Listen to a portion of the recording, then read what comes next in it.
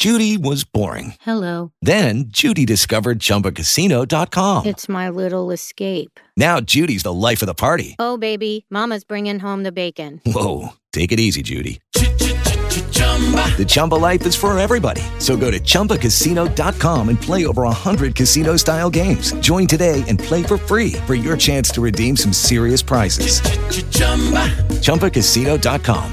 No purchase necessary. Void where prohibited by law. 18 plus terms and conditions apply. See website for details. Hello, it is Ryan, and we could all use an extra bright spot in our day, couldn't we? Just to make up for things like sitting in traffic, doing the dishes, counting your steps, you know, all the mundane stuff. That is why I'm such a big fan of Chumba Casino. Chumba Casino has all your favorite social casino-style games that you can play for free anytime, anywhere with daily bonuses. That should brighten your day a little.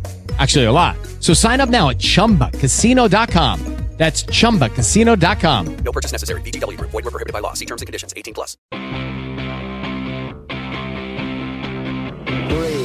2, 1, 0. All engine running. Liftoff. We have a liftoff. It's 9 after the hour. I am Eric Erickson. This is WSB. The phone number 404-872-0750-1-800 WSB Talk. And I'm going to pivot from all the news topics of the day to something that actually becomes topical. And you're just going to have to let me vent here for a minute. And I know many of you share the same concerns. My kids in their school use everyday mathematics, a program at the University of Chicago. Y'all, can I tell you how irritating it is that my kids cannot figure out their mathematical homework and yet are taught by their teachers to derisively refer to the way their mother and I learned how to do math as the granny method.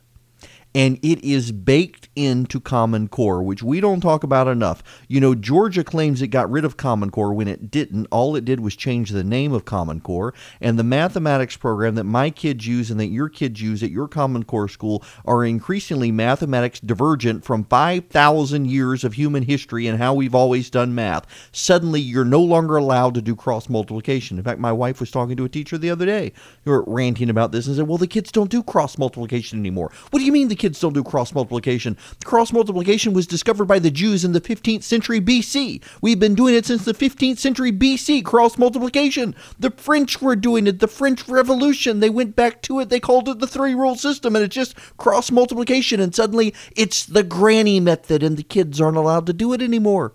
It drives me crazy. Meanwhile, listen to this. There is a story today by Reed Wilson in The Hill. Headline, U.S. economy faces impending skills gap. Economists, demographers, and political leaders are increasingly concerned that the next generation of workers won't be ready to fill millions of new jobs across the country. The combination of a generational sea change in the workforce and a technological revolution in the economy is conspiring to create a skills gap that could leave jobs unfilled, experts say. And you know one of the problems with those skills? Math skills. And you can't help your kids do math anymore because the way you learned how to do math is called the granny method.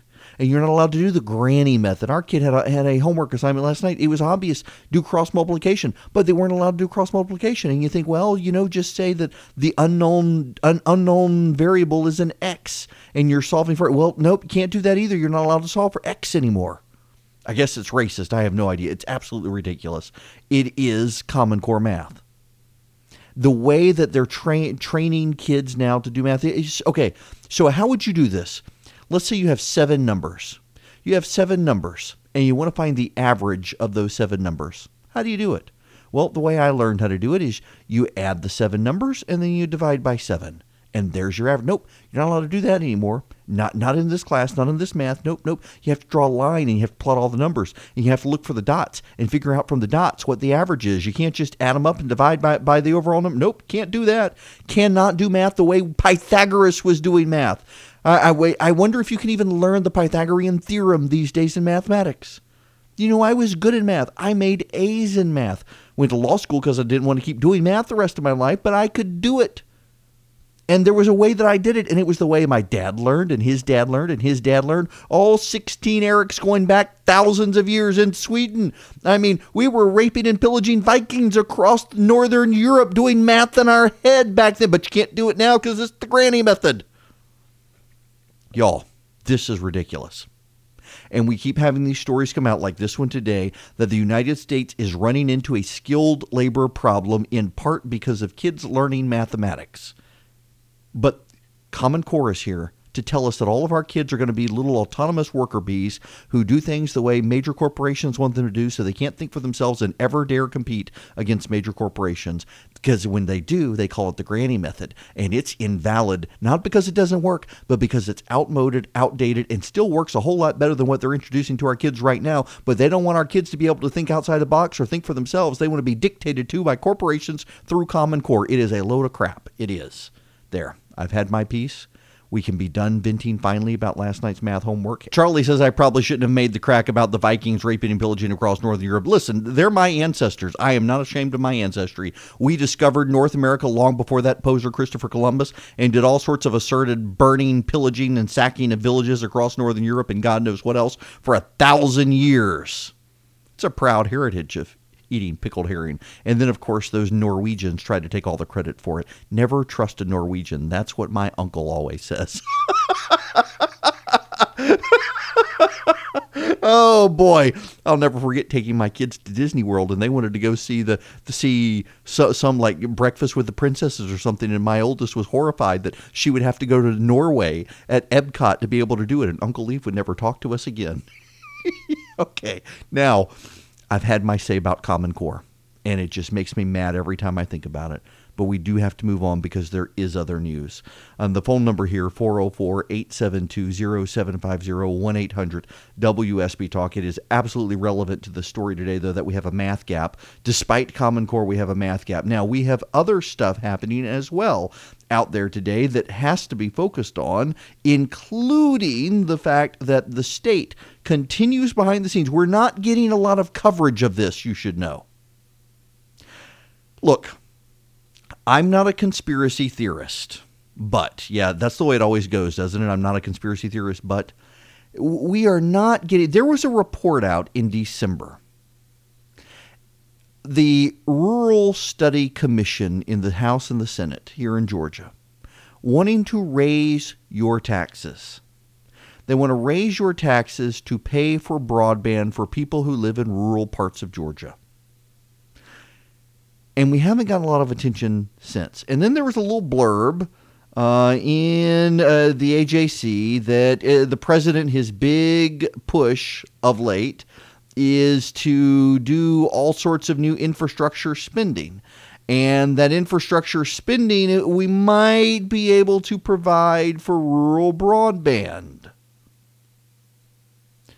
But there's legislation making its way through the House and the Senate to raise taxes, and it's not getting a lot of coverage. It is not getting a ton of airtime. It's not getting a ton of media coverage. It's not getting a spotlight from people in the state legislature who normally would flag these things. And I just wonder, why are people keeping quiet on this, and where are things headed? I really, really vehemently disagree with the idea that Georgia Republicans should be raising taxes on your Netflix and on your Apple Music and on your Spotify and on God knows what else to pay for the rural broadband for people who live out in the country. I do not think that is a good idea, particularly when the program would be managed by a technology authority in Georgia that is utterly incompetent. It is a bad use of resources. And what I see locally and what I see nationally is a same frustration for me. Republicans are bad at managing your financial resources. They claim to want smaller government when a Democrat is in charge, but otherwise they are willing to spend just as much as the Democrats. Jamie Dupree flagged a story for me earlier today. The President of the United States estimates that in 8 years he will add $7 trillion in deficits. With interest compounded, it'll work out to about $10 trillion. We'll be at $30 trillion. That's Barack Obama spending. You know, whether you agree with him or not, and I didn't, I vehemently opposed it, Obama could at least hide behind a bad economy and Keynesian economics and say, well, we got to spend all this money because the private sector isn't doing it, and we got to spur the economy on. We got to do demand side spending. Well, the economy is on a roll now that Barack Obama's gone. The economy's glad to be rid of him. The economy's picking up steam, and yet the Republicans are saying, oh, we got to spend just as much as Barack Obama because the economy's good. When do we stop spending as a federal government? When do we stop spending as a state? When do we stop raising people's taxes in cities to offload that money to rural areas of the state to give them high-speed internet? You know, there is, it's not a sin to move.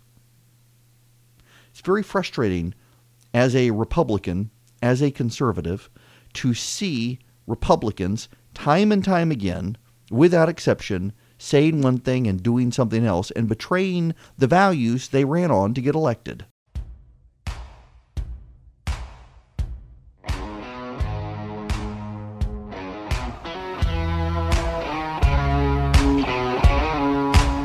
It's 26 after the hour. We still have some spots left for my interview with Clay Tippins on Tuesday night, a week from tonight. At 7 p.m., 7 to 8 p.m., I will interview Clay Tippins, the Navy SEAL, former Navy SEAL, running for governor in Georgia. Really interested to talk to him about human trafficking. He's the first major gubernatorial candidate this year to bring that up as a major issue in his campaign. If you want to come to the interview, it's a live lounge interview. Text WSB to 345-345. There are a few seats left. We are happy to have you come join us for the Clay Tippins interview. Should be a good interview. Interesting, intriguing candidate. We are also that night after Clay Tippins, from 8 to 9. I am going to do, WSB is going to do an interview with Stacey Abrams, who is the Democratic frontrunner for governor. It'll be the same style interview. We are letting her campaign invite some folks in. I will, I think tomorrow, be making it open to everybody else. I wanted her campaign to feel comfortable knowing that she's coming to a conservative audience. And make sure that she felt like she had some people in the room who would be there supporting her, asking her the same questions I've asked everybody else. We're working on getting a date for Stacey Evans, the other Democrat running, and I want to ask all of them about the urban-rural divide and attracting Amazon and who they are, their background. Given Tippins' biography, it should be very, very intriguing conversation with him. Now, in other news out there, text WSB to 345-345 if you want to come to the Clay Tippins event. In other issues, Richard Burr is the chairman of the Senate Intelligence Committee. Jamie Dupree actually flagged this for me earlier today. Richard Burr gave a closing statement in his hearing, and he suggests there's a whole lot more going on into the investigation of Russian involvement in our elections than we know, including the fact that companies, not just individuals and campaigns, but companies may have been collaborating with the Russians to undermine our elections. We'll get into that when we come back.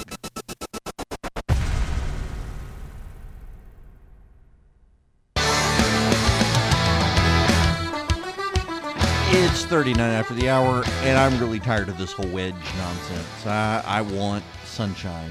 I don't care if it's cold. I don't care if it's hot. I just want to see the sun. I am tired of not being able to see the sun. And this cold, drizzly, damp, gross nonsense, it needs to move on. Okay, now, Richard Burr, he is the senator from North Carolina, chairman of the House and Senate Intelligence Committee. Jamie Dupree sent me his curious audio earlier. We don't have time to play all of it, but some of it. I just want to walk you through this. And I told Charlie I was going to cut this audio up myself so that I could get it right. And the more I listened to it, the more I thought, you know what, I think I'm just going to play it and hit pause on it and talk you through some of these things. They had an open door hearing on worldwide threats against the United States. It was the full intelligence community. You had the FBI there, the CIA there, the NSA there, the Director of National Intelligence, all of them up there.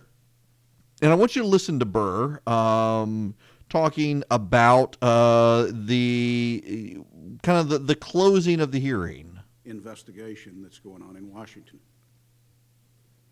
The scope of the special counsel's investigation was clearly stated by the DAG when he hired Bob Mueller. That's the Deputy Attorney General, DAG. And I think the media has spent some portion of every day trying to portray that scope of that investigation has changed. Truth is, I don't know. Not sure that anybody in this room knows. But here's what I do know. I know the Senate Intel investigation continues. We're hopefully wrapping up some important areas that we have focused on.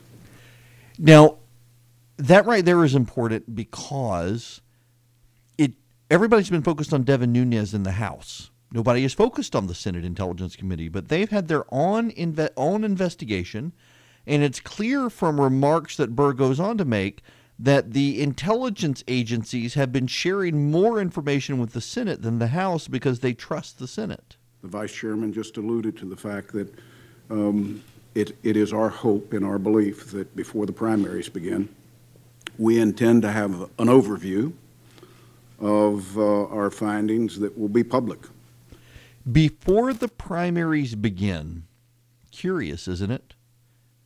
So I suspect that they're looking at Russian interference in the current election, not just in 2016. Otherwise, why would they want to get this information out there before the primaries begin this year? We intend to have an open hearing on election security.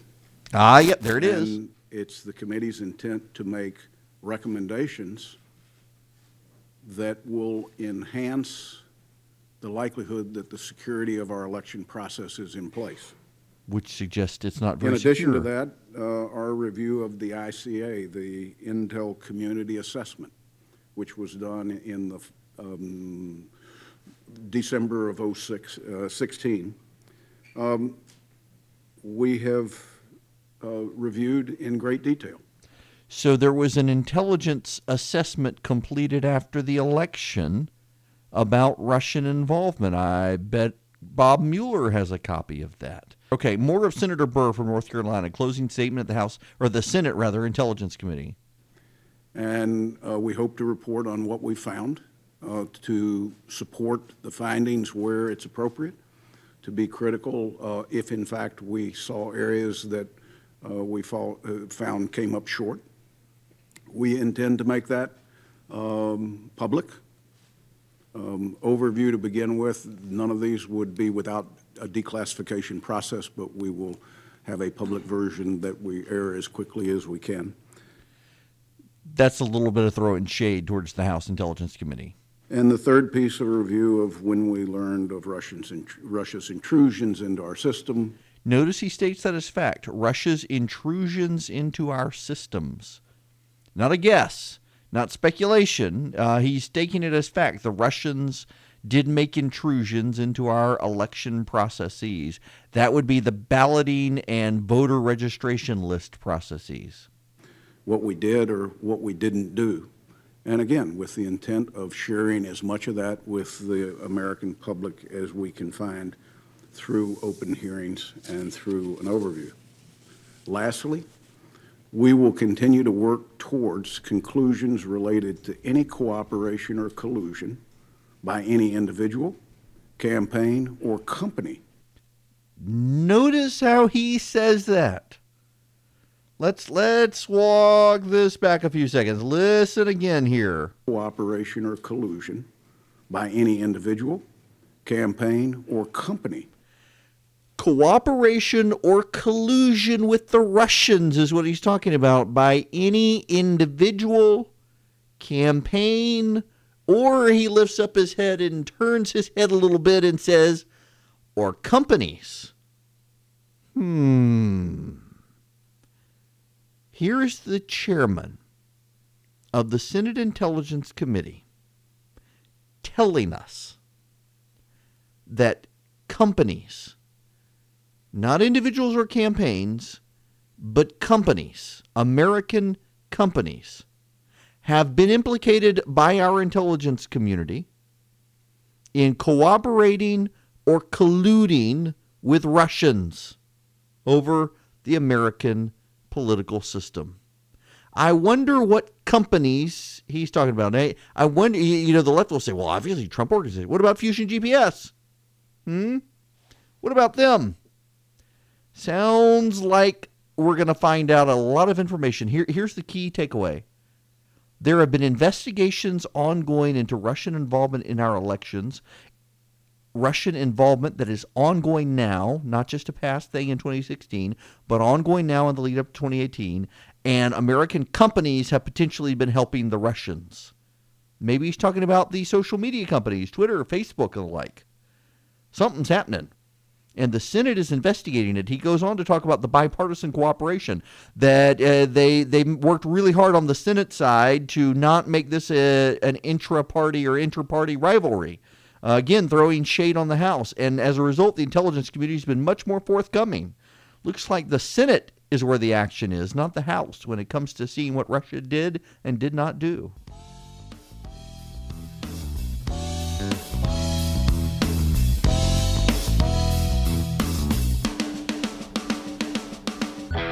It's Eric Erickson here. It is 55 after the hour. The phone number 404-872-0750, 1-800-WSB-TALK. Have you ever read To Kill a Mockingbird? It is one of my favorite books, one of my favorite movies as well. It's one of those things. The book, by and large, the book is always better than the movie. There are some exceptions to the rule, but those exceptions tend to prove the rule. The books are better than the movie. The books have more space for depth and breadth and story, and the movies don't. But To Kill a Mockingbird is one of those where the editorial directorial decisions made for the movie just make it such a good standalone movie with or without a book to go with it. And the book is just so good, unless you live in Duluth, Minnesota, where students will no longer be required to read To Kill a Mockingbird because it makes them feel uncomfortable and the book uses racial slurs. Y'all, we are a weak people. A weak nation ripe for conquering by the Chinese, the Russians, or someone who doesn't care. I mean, for good Lord, the Peter Rabbit controversy over making fun of people with food allergies. Oh, how terrible. How terrible. In Minnesota, don't send your kid to school in Minnesota. Bunch of liberal quacks.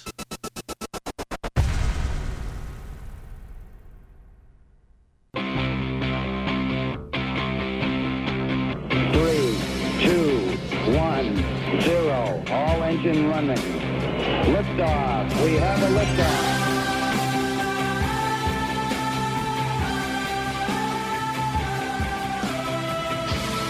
It's 10 after the hour. Eric Erickson here, News 95.5, AM 750, WSB. There is a situation developing. I'm trying to see what this is. A situation has developed. A Delta Airlines Flight 55 that should have, it had gone from, it looks like headed from the Nigerian airport in Lagos, Nigeria, to Atlanta. CNN is investigating. There are some reports of a serious incident involving this Airbus A330-200 in Lagos, Nigeria. Pulling up Flight Tracker, it appears that the flight left Nigeria 15 minutes early, of all things, and has now turned around and gone back to the airport in Nigeria. We will keep you posted as CNN investigates and develops this. Likewise, there is a United flight, United 1175 from Honolulu to San Francisco. Thankfully, it landed in the last 5 minutes. The covering of the engine on the right side of the plane has fallen off. Passengers live tweeting the not just collapse of the engine covering, but parts from the engine itself flying off the plane. But it has landed safely now in San Francisco. Not the news I was intending to start the show with. We will keep you updated on all of this news throughout the evening here at WSB as this story develops. It appears that the plane, the Delta flight, is, as far as we can tell, secured right now. But the story is developing. CNN following it, and you can stick with us, and I'll keep an eye on it as well so we can see what has happened. The phone number here, 404-872-0750, 1-800-WSB-TALK. We've got to get into Blue Apron and boxed lunches and the federal government. Mick Mulvaney wants the government to save some money in the food stamp program by sending boxes of food to recipients instead of giving them money on cards to go to the grocery store and buy their own food. I have some strongly held opinions on this, as you might imagine. So, Mick Mulvaney, you've got to give the Trump administration credit. They want to improve the program that aids the poor, and one of the things that they are concerned with is cost and nutrition, and the government can buy food wholesale for cheap in ways that you can't by just going to the grocery store. So it got people in government thinking, what if they were to box up food for you that they bought wholesale if you're poor, and they can ship you the food, like, as Mick Mulvaney said, Blue Apron. Now, I happen to be a Blue Apron customer, and it's pretty awesome. Every week, they send me an email and say, here are your meals for the coming week. This past week, we had Mexican casserole, and we had a soy glazed chicken. There were beef medallions and pan sauce a week ago. I mean, great stuff, easy to follow recipes. If you don't really know a lot about cooking, this is actually a pretty good way for you to learn how to cook and cook some good stuff. And that's kind of where they are headed, is they want to do these sort of box meal things. They would throw in cereals, juices, non-perishable, shelf-stable milk, all these sorts of things. Y'all, I have a feeling Congressman Mick Mulvaney would oppose Budget Director Mick Mulvaney's plan, for a number of reasons. One of which is that the government is not very well able to do these sorts of things efficiently. The government of the United States can't get your mail delivered on time in some cases, and yet you think they're going to deliver food to the poor like this? What if there's a government shutdown? Do the people starve to death because they don't get their boxes from the government? This is Soviet-style command and control. And before you roll your eyes and say, oh, no, it's not. If Barack Obama were president of the United States today, you would be saying the same thing if Barack Obama said he's going to box up food and send it to poor people and tell them what they can and cannot have. You were upset with Michelle Obama for making school lunches healthier. And now you want to put the federal government in charge of sending boxed food to poor people? You know, I can hear some of you saying, well, they shouldn't be on there anyway. They should get off it and go get a job. They wouldn't have to deal with this. Yeah, maybe in some cases, but not in all cases. In some cases, you yourself have to admit there are people who the government does take care of because they can't take care of themselves. Would you prefer their parents had an abortion? There are some people who cannot take care of themselves. The problem we have in this country is that up until the war on poverty by Lyndon Johnson, we had a category of people in this country we called the deserving poor. Even Franklin Roosevelt, in his expansion of the federal welfare state, recognized the deserving poor. There are some people in this country who cannot care for themselves due to mental or physical defect. And we as a society have determined it is a good thing for society to care for these people. Better we care for them than we kill them or have them aborted before they're born, like the Netherlands and Iceland is doing. Well, those people should not be forced to have the federal government send them a box full of food once a month that they may not get if there's a government shutdown, with the government saying, we think you're not eating healthy enough, so we're going to put Brussels sprouts in this box, and that's all you're getting. Eat it or starve. You can hear the Soviet commissars right now. Da, eat it or starve. No. Put the money on a card and let them go buy their own groceries. It's a very American concept, this idea of choosing your own stuff to eat instead of having the government force feed it to you or send you a cardboard box and say, this is all you're getting, buddy. Starve if you don't like it. That's what a parent does. We as conservatives should be opposed to federal paternalism.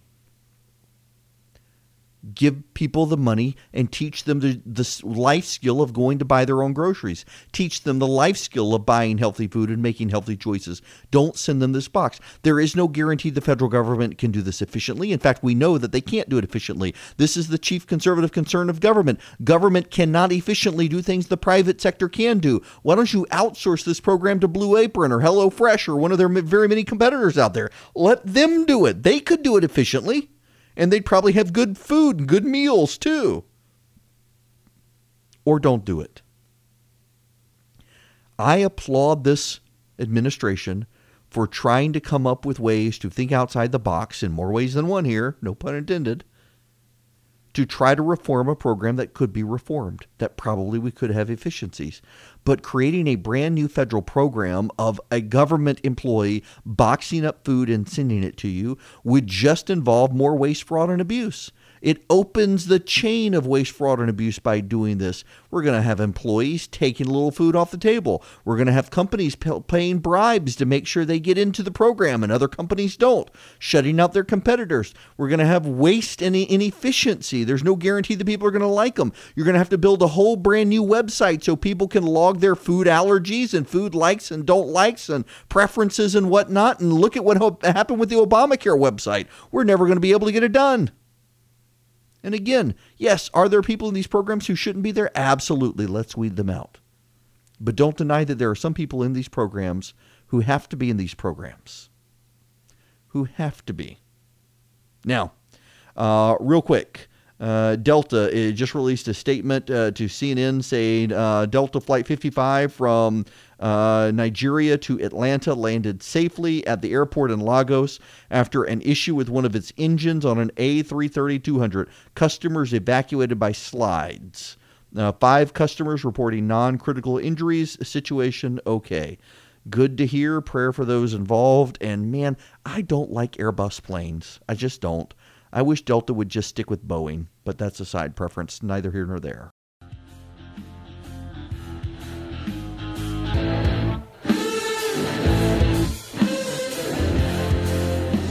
A buddy of mine sent me a great email earlier today. And let me just read. It's just 2 quotes in next to each other. Here's the first quote. Anyone in any walk of life who is content with mediocrity is untrue to himself and to American tradition. That's George S. Patton, writing in War as I Knew It in 1947. Anyone in any walk of life who is content with mediocrity is untrue to himself and to American tradition. And then there's American Olympian Chloe Kim. She was assured of the gold medal. And yet she went back already knowing she was going to get the gold and got a 98.5 performance on the snowboard halfpipe. When asked why she would go back and do it all over again, knowing she was already assured of gold, she said, I knew I wasn't going to be completely satisfied taking home the gold, knowing that I could have done better. Chloe Kim. Her dad, by the way, there at the performance, pointing at himself as the cameras turned to him and just saying, American dream, American dream. You know, I love the Olympics. Now, you know, I'm with several friends of mine who think that some of these, including the half pipe here, where you've got judges assigning scores based on what the judges think, I don't know that I would consider them sports in the usual sense. But some of them, I mean, the luge, the skeleton, the cross-country skiing, the biathlon, it's amazing. And these folks, they're not accepting money. They got to work for sponsorships. Some of them have trouble bringing family over, and just the stories are amazing. And here's this young lady, an immigrant no less, wanting to do better and better.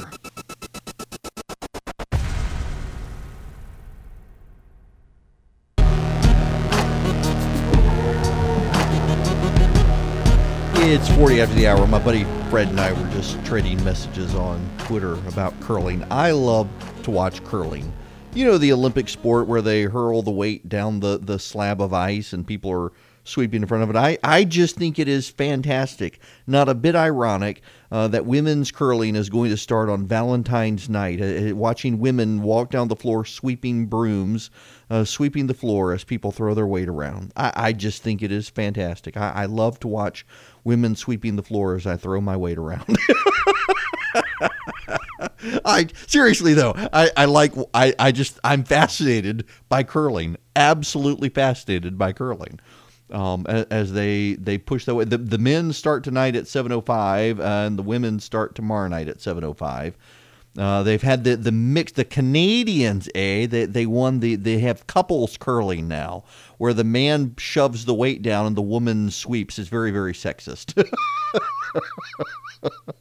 Oh, perhaps we should move on before I get myself in real trouble. Immigration. They have opened up the process on the Senate floor, except they haven't really opened the process. The Republicans are still controlling the process to make sure a Republican bill takes shape. Democrats right now are playing nice by and large. Dick Durbin of Illinois is saying that he appreciates the process that's going on right now. But what's happening is very interesting. Tom Cotton came out this morning and made public what he told me 2 weeks ago, that the 1.8 million DACA recipients eligible for citizenship, that is the number. The president is refusing to go higher than that. In fact, this morning, Tom Cotton started out the debate essentially saying, take it or leave it. You can have 1.8 million DACA recipients or DACA eligible people on a pathway to citizenship, or you can have nothing. So, we'll see where this goes. I don't believe anything they come up with in the Senate can pass the House. The House is very divided, and what reporters are missing is that the Democrats in the House are as divided as the Republicans. There are Republicans who want a path to citizenship for DACA residents, but there are Republicans who want everybody rounded up and deported. That's a striking divide, but on the Democratic side, there are those who want DACA recipients to have citizenship and no one else. And there are those who want DACA recipients to have citizenship and give their parents and everyone else citizenship as well. The media is going to focus on the Republican divide. They would whether Republicans were in charge or not. But I just don't see that this legislation that's being conjured up in the Senate is going to be able to make it through the House of Representatives, given the deep divides on both sides. And Democrats benefit right now by Republicans being in charge, so they can vote united for or against the plan, really, and let the Republicans fight amongst themselves. We'll see whether they do or not. Now, here's another one. Bob Corker, the senator from Tennessee. I'm just going to tell you guys something. Time and time again, we have seen, and it is a white, male Republican establishment, do everything possible to shut out female and minority conservatives. We saw it with Karen Handel in Georgia. You know, if Karen Handel were governor of Georgia right now, we'd probably have a Religious Freedom Restoration Act on the books. She would have signed it.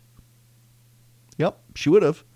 But yet there were some good Christian folks who just couldn't get over the fact that she had a record they couldn't trust on abortion, even though she fought Planned Parenthood.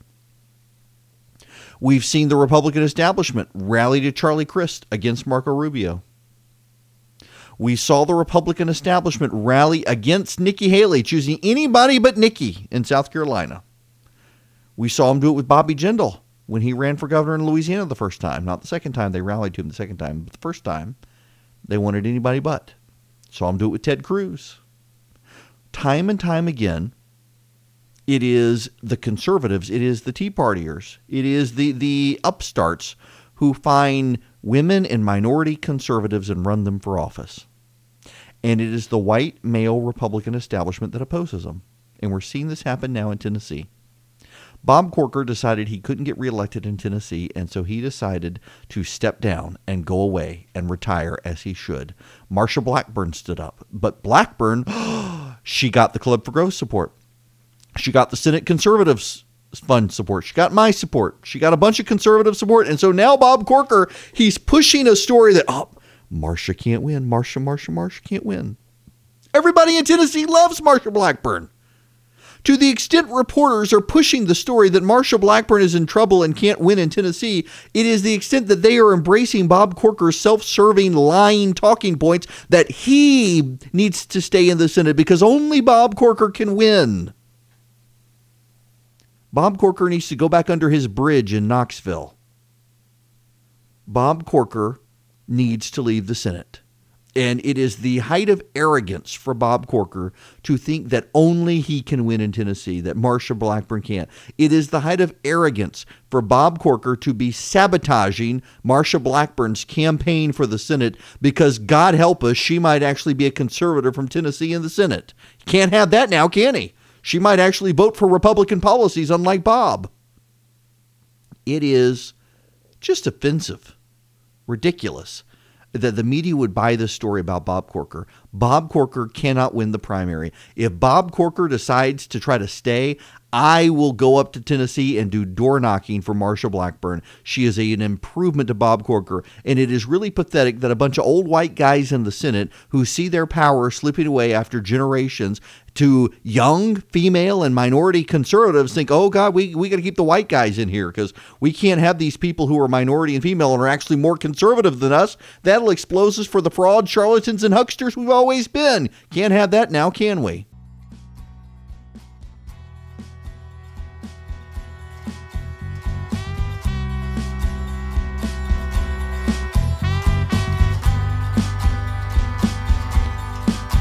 It's 55 after the hour. Eric Erickson here. No reason to give you people the phone number now because the show is almost over. Guy Benson from Town Hall. He's headed to Brown University to talk to the Brown Republicans and the Watson Institute for International Public Affairs. Guy Benson, if you don't know, at Town Hall, he is a young, white, male, gay Republican. And a group of students, the collective of students, they call themselves at Brown, have decided that Guy Benson, showing up on campus, who is gay, that his mere presence would advance white supremacy and oppress the LGBTQI ABCDEFG community. That's right. That's right. It would be dangerous to the well-being of marginalized groups and enabling of white supremacy. I mean, even Jonathan Chait, who is a liberal's liberal, a super progressive at New Yorker magazine, even he's out blasting this group, pointing out that the students, they're not even obfuscating here. They believe that Guy Benson showing up has no right to free speech on a college campus. This is really, really, really dumb. But it's only going to get worse. These college students feel emboldened and empowered to do this by university administrations. The University of Chicago president sent out a statement to his students saying, nope, if you don't like it, you don't have to show up, but you're not going to denounce or harass speakers on this college campus. All views are welcome. More like that, please.